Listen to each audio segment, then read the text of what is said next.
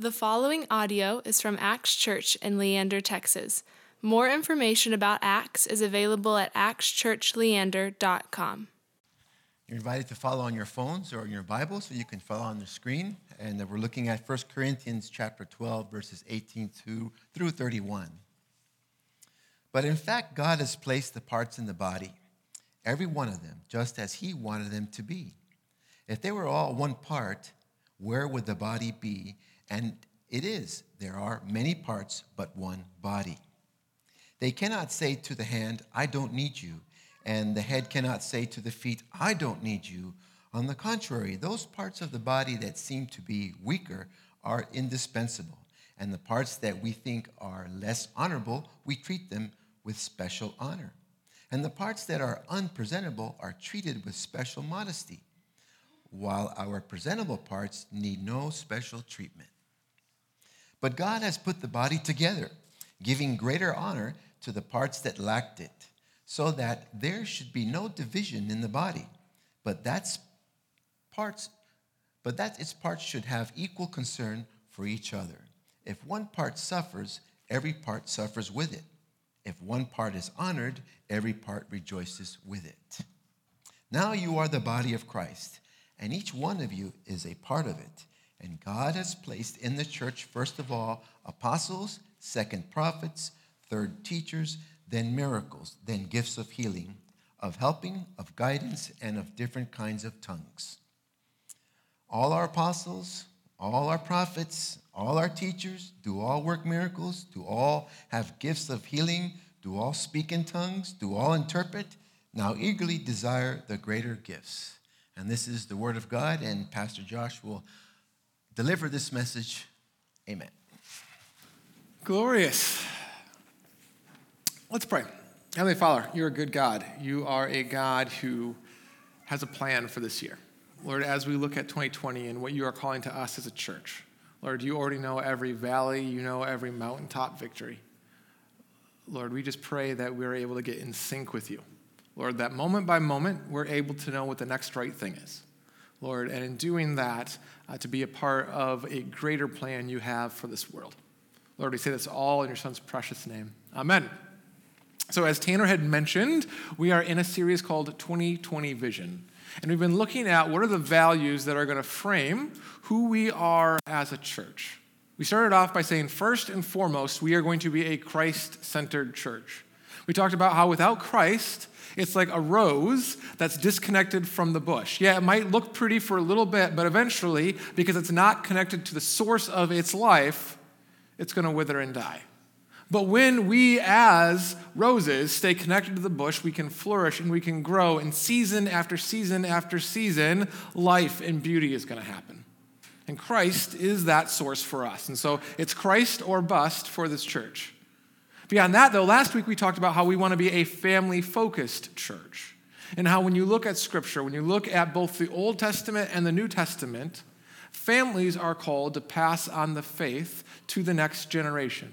We went through Deuteronomy 6, verse by verse, and how God had taught the people to pass on the story of who their God was and what their God was doing, and how we build that into a rhythm. And so the chief disciple makers is not the pastor or the priest or the worship leader or the kidmin lady, but in fact parents, in fact families. Christ-centered, family-focused. And this week we're going to look at, we are a equipping and a sending congregation. But before we get there, we got to pop a myth that I grew up with a lot, that I actually kind of thought of. It's part of the reason why I became a pastor in the first place. And then as I matured, I realized, oh, this is really dangerous. And the myth is this, that we fall into the trap of thinking we're supposed to hire one person to be the Christian for the congregation, right? Because we send you off, pastor, you went to school. This is your literal job. Of course, you're supposed to be the Christian for us. And so we give money so one guy can be the Christian for the entire church. That is not Jesus. That is BS. That is not the system he set up. In fact, it's the other way around. It's not, hey, this pyramid where one person is the very top and everyone's feeding into him. Scripture is clear, no, The leaders in the church are supposed to pour into the members of the church. And so it's a reverse pyramid. It's me pouring into you so more people can be connected to Christ. So Christ can be in more places. This comes from Ephesians chapter 4. So Christ himself gave the apostles and the prophets and the evangelists, the pastors and the teachers. Why? To be the Christian for the congregation? No. To be the best in the congregation? No. To equip his people for works of service so that the body of Christ may be built up.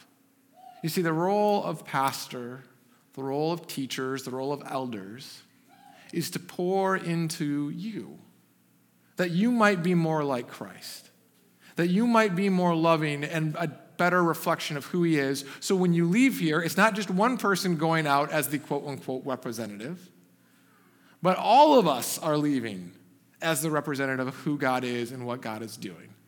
And we've distilled that into this phrase at Acts, that we exist, our purpose is to equip and send disciples of Christ who change their world. We have two arms, essentially. One is the equipping side, where when you come to this gathering or community groups or via text messages or emails or over coffee or over beer, you are being equipped. You are being connected deeper to who God is, forgiveness and grace and wisdom and discernment. We are an equipping congregation, and then we are a sending congregation. We're not just equipping you so you know more about God. It's not just a head thing. Like, all right, I know all the right answers to the test questions that God's going to ask me when I get to heaven. That is not how salvation works, and that is not what God is interested in. He is interested in you being sent out to love your neighbor as yourself.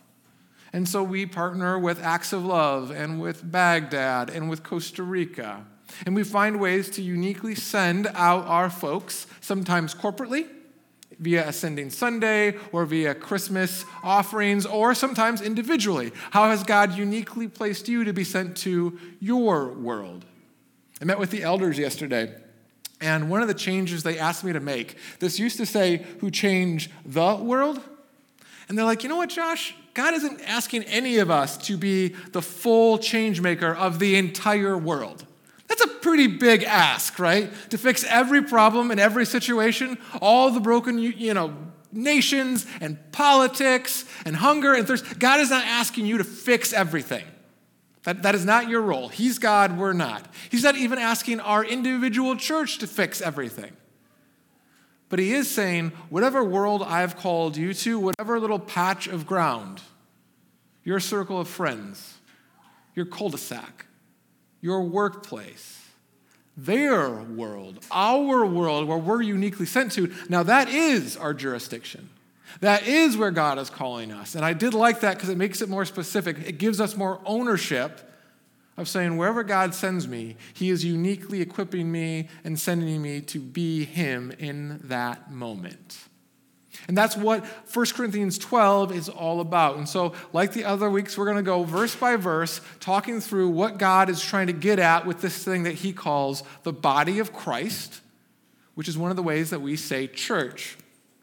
Paul, 1 Corinthians 12, 18 and following, he says, but in fact, God has placed the parts in the body, and he's specifically talking about the body of Christ, every one of them, just as he wanted them to be.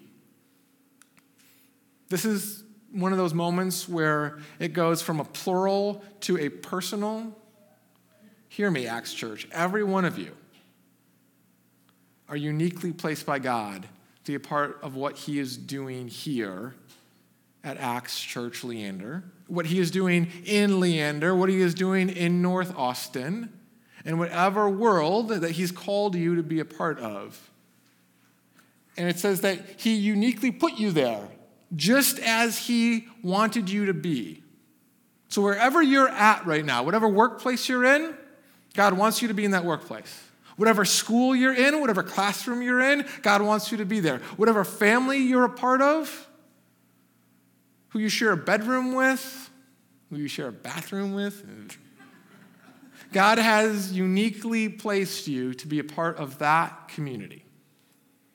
That's how he starts this off. But then he describes and he uses the analogy of a regular body of how this all works together.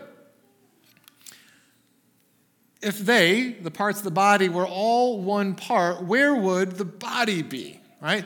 This is getting against that myth that the best thing to be is a specific part of the body of Christ. So the best thing, the highest level you can get to is be a pastor, right? No, that's bogus. Think about your own body. So let's say the pastor is the hand, right? I'm not sure if that would be the best analogy, maybe the mouth, I never shut up. But regardless, right, we'll go with the hand. How ridiculous would it be if the body was just a bunch of hands? No arms, no legs, no eyes, no ears.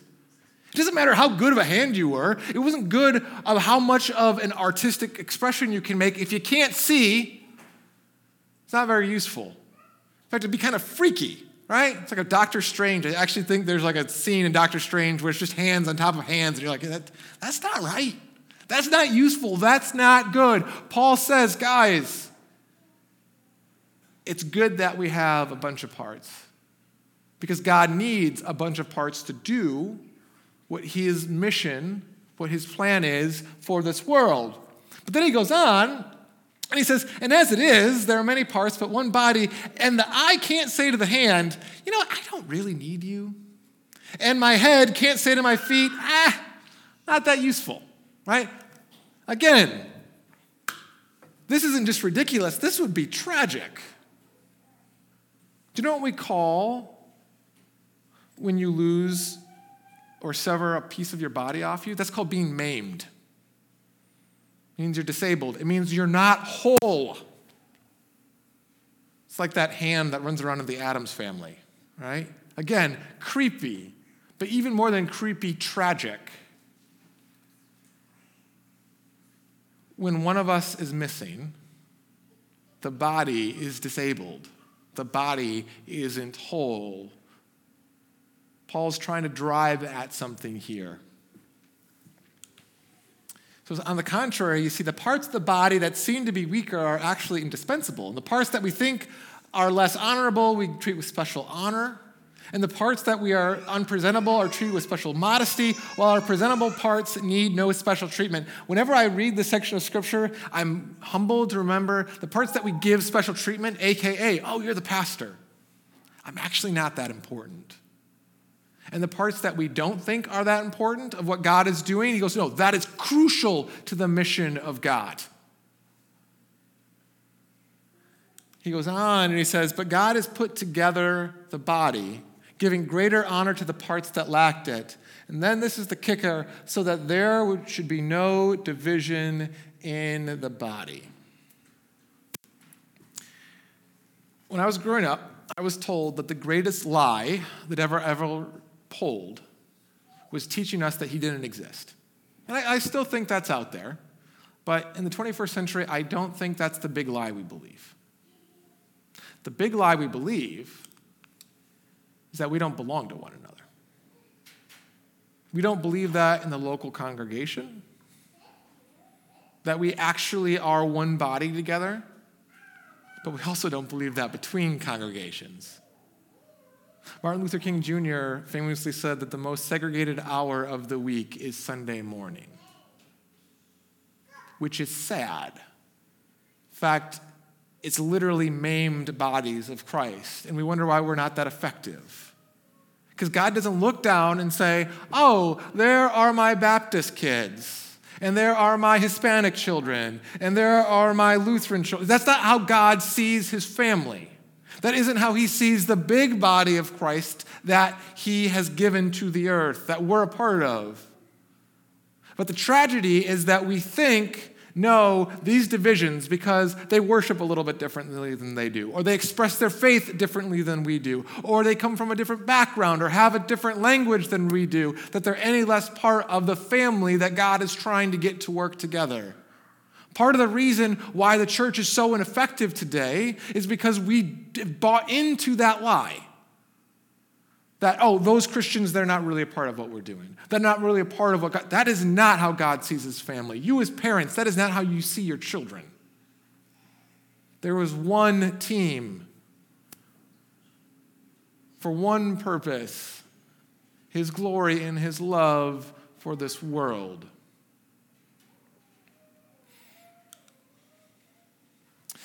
But that its parts should have equal concern for one another. You see, if one part suffers, every part suffers with it. If one part is honored, every part rejoices with it. He's talking about, so what does it look like not to have division?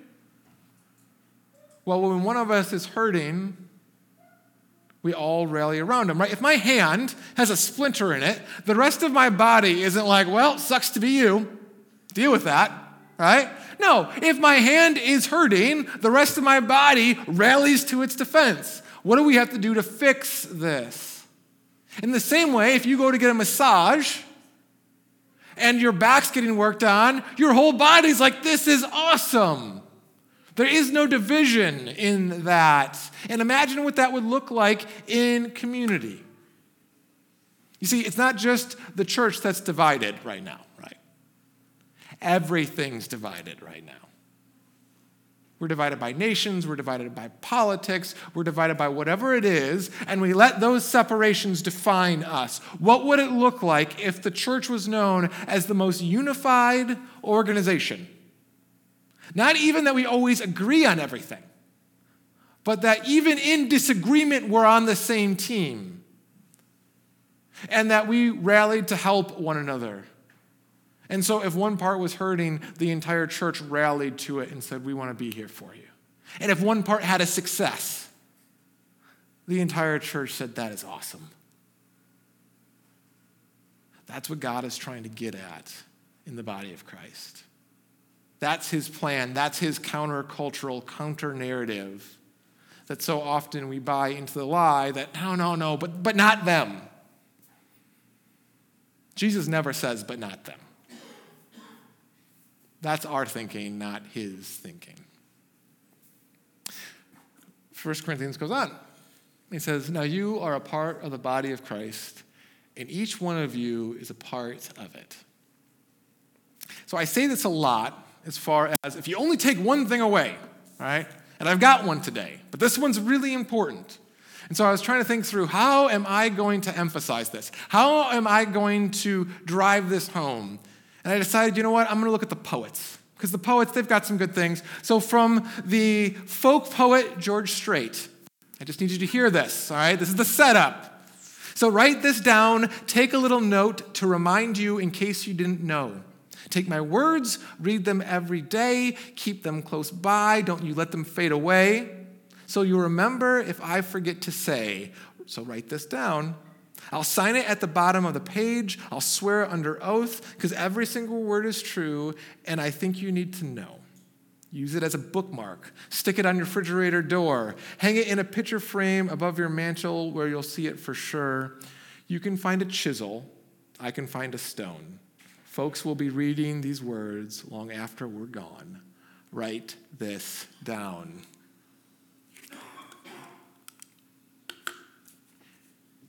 Each of you are critical to what God wants to do at this church.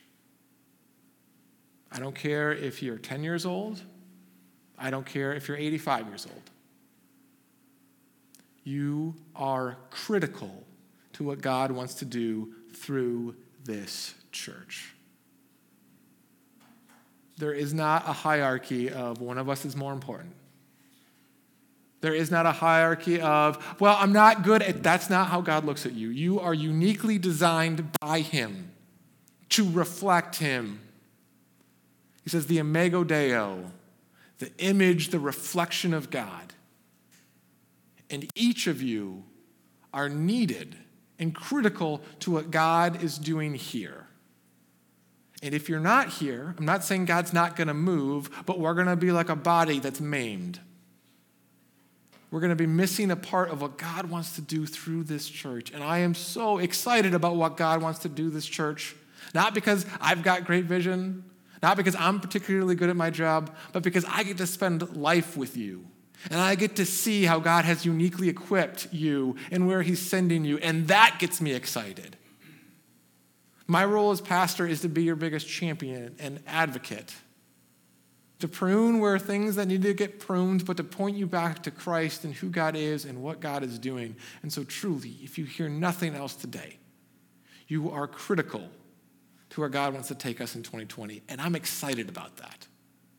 Because I get to know you guys. You guys have a heart. You guys have a passion. One of the coolest things about this church is you don't stick around very long if you're not on board with, we're going to get out and work, right? There are plenty of churches, good churches, other bodies of Christ in this area where if you just want to show up, get your little Jesus fix, and head out, and you'll never be asked to do anything. There are plenty of places for you. God bless you. I want you to connect to Jesus. But if you stick around here at Acts, you are on board with, we're going to get our hands dirty.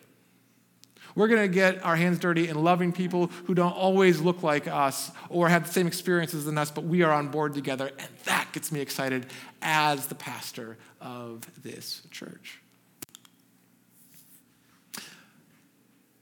Paul talks about that mission in the second book to the Corinthians. He says, all this is from God who reconciled us to himself through Christ and gave us a ministry of reconciliation. You see, that God was reconciling the world to himself in Christ, not counting people's sins against him. It starts with Christ. He reconciles us to him.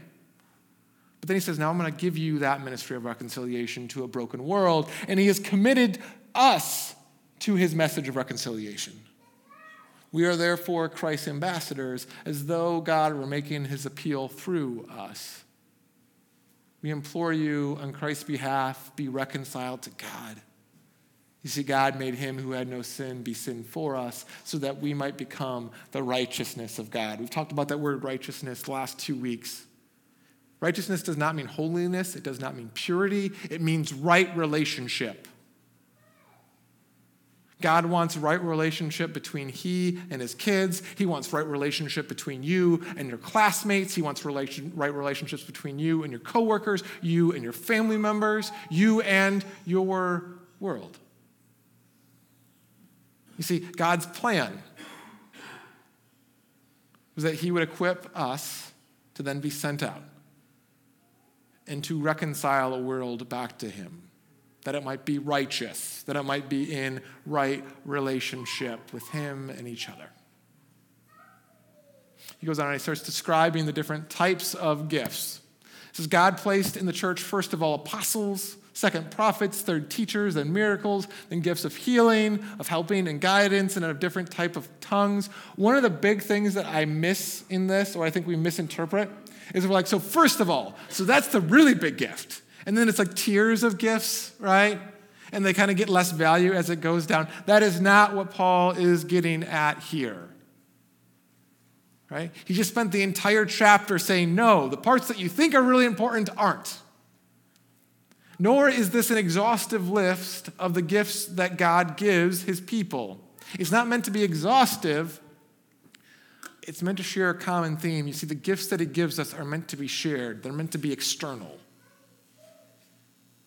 Our own human nature can take things that we're really good at and turn it into a self-serving issue. But he says, no, in the body of Christ, at its best, a body uses its abilities for other people. And so as you wrestle with, okay, God, as we as a church wrestle with, okay, God, who are we? Both as individuals and as a community, it's realizing, how can I use the gifts that you've given me? Hospitality, baking, humor, gentleness. How can I use those to pour into other people? To bring out the best in other people, to point them to a Savior and a life source that can keep them connected to God. Right? That's what he's driving home. That's what he's trying to get at with these gifts within the church. Then he finishes and he says this. He says, now are all apostles or prophets or teachers? Do we all work miracles or have the gift of healing? Do we all speak in tongues? Do we all interpret? No, we don't. We're unique. And that's a good thing. But he says, now eagerly desire the greater gifts, and yet I will show you the most excellent way.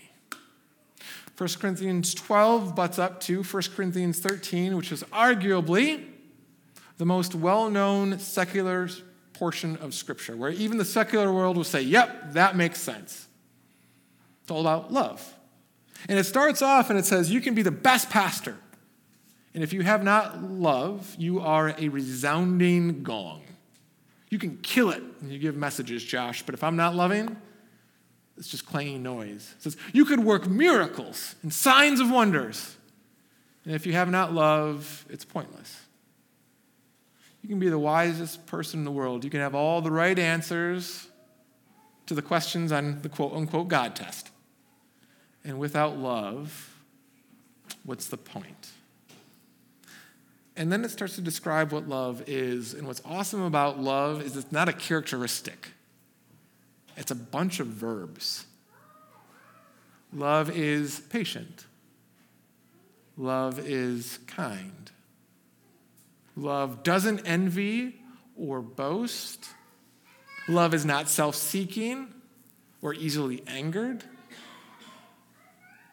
Love always protects. Love always trusts. Love always perseveres. Love never fails. Paul says, guys, you want to know how to stay connected within the church? You want to know what the greatest gift of all is? It's not an ability. It's not a thing you're good at. It's a verb. It's a lifestyle that will connect you back to everyone else. And it's in that patience and kindness and gentleness. It's in that protecting and trusting that the body is held together. That's how we do life together and figure out how do we unify these gifts into a common purpose. He says that isn't an ability, it's a lifestyle and a verb. And that's what God wants to teach you. And I'm glad he wants to teach us that. Because my name doesn't fit into those verses all that well. Because Pastor Josh is not always patient. And I'm not always kind. And I can be rather self-seeking and boastful. And I don't just keep a full record of wrongs. There's an Excel spreadsheet that has dates. And I don't always trust. And I don't always protect. I don't always persevere. And I've got a long list of failures, right? My name doesn't fit in there. But here's the good news for you. Here's the good news for me. Is that Jesus is patient. Amen. And he's kind. Amen. And he doesn't boast, and he's not self-seeking, and he's not easily angered. And he keeps no record of wrongs. He does not delight in evil, but rejoices in the truth. And he will always protect. He will always trust. He will always persevere. And he doesn't fail. And as he protects us and believes in us, as he forgives us, he then puts us back together in his body and says, now let's do it together. Let me teach you. A disciple literally was just someone who followed and learned from. He says, be my disciple and I will teach you these verbs. I will teach you patience and kindness and all these things that will unify the body and that will be the greatest of gifts. That's where we're headed as a church. That's why we equip and we send. Because connected to him who is the head of the church, we have a God who promises that love, promises that forgiveness, and puts us back together. We are going to go into a time of confession, absolution, and communion. And we're actually going to use those words, patience, kindness, to confess, you know what, this week none of us have done what we needed to do. And then Avelio is going to come up, we're going to do communion, and we're going to sing, and we're going to worship a God who loves us and puts us back together. Heavenly Father, Lord, we come before you humbled that we're a part of this mission here on earth, Lord, to be your ambassadors, to bring your love and your light in your life. But Lord, also honest that we don't live out those verbs very well. Lord, this week we haven't been patient. We haven't always been kind. We've been boastful. We've been rude. We've been self-seeking. We've kept record of wrongs. And we haven't always trusted or protected. Lord, this week, we failed. And yet, Father, Lord, we are bold to come before you because while we don't fit those words perfectly, your Son does. And through his love and his forgiveness, you share that forgiveness with us. Lord, you don't keep a record, but instead continue to protect and trust and to persevere in our lives, both as individuals and corporately as a church together. Lord, and so we are bold and thankful and grateful, Lord, that we do receive forgiveness of sins. Lord, we say this all in your Son's precious name. Amen.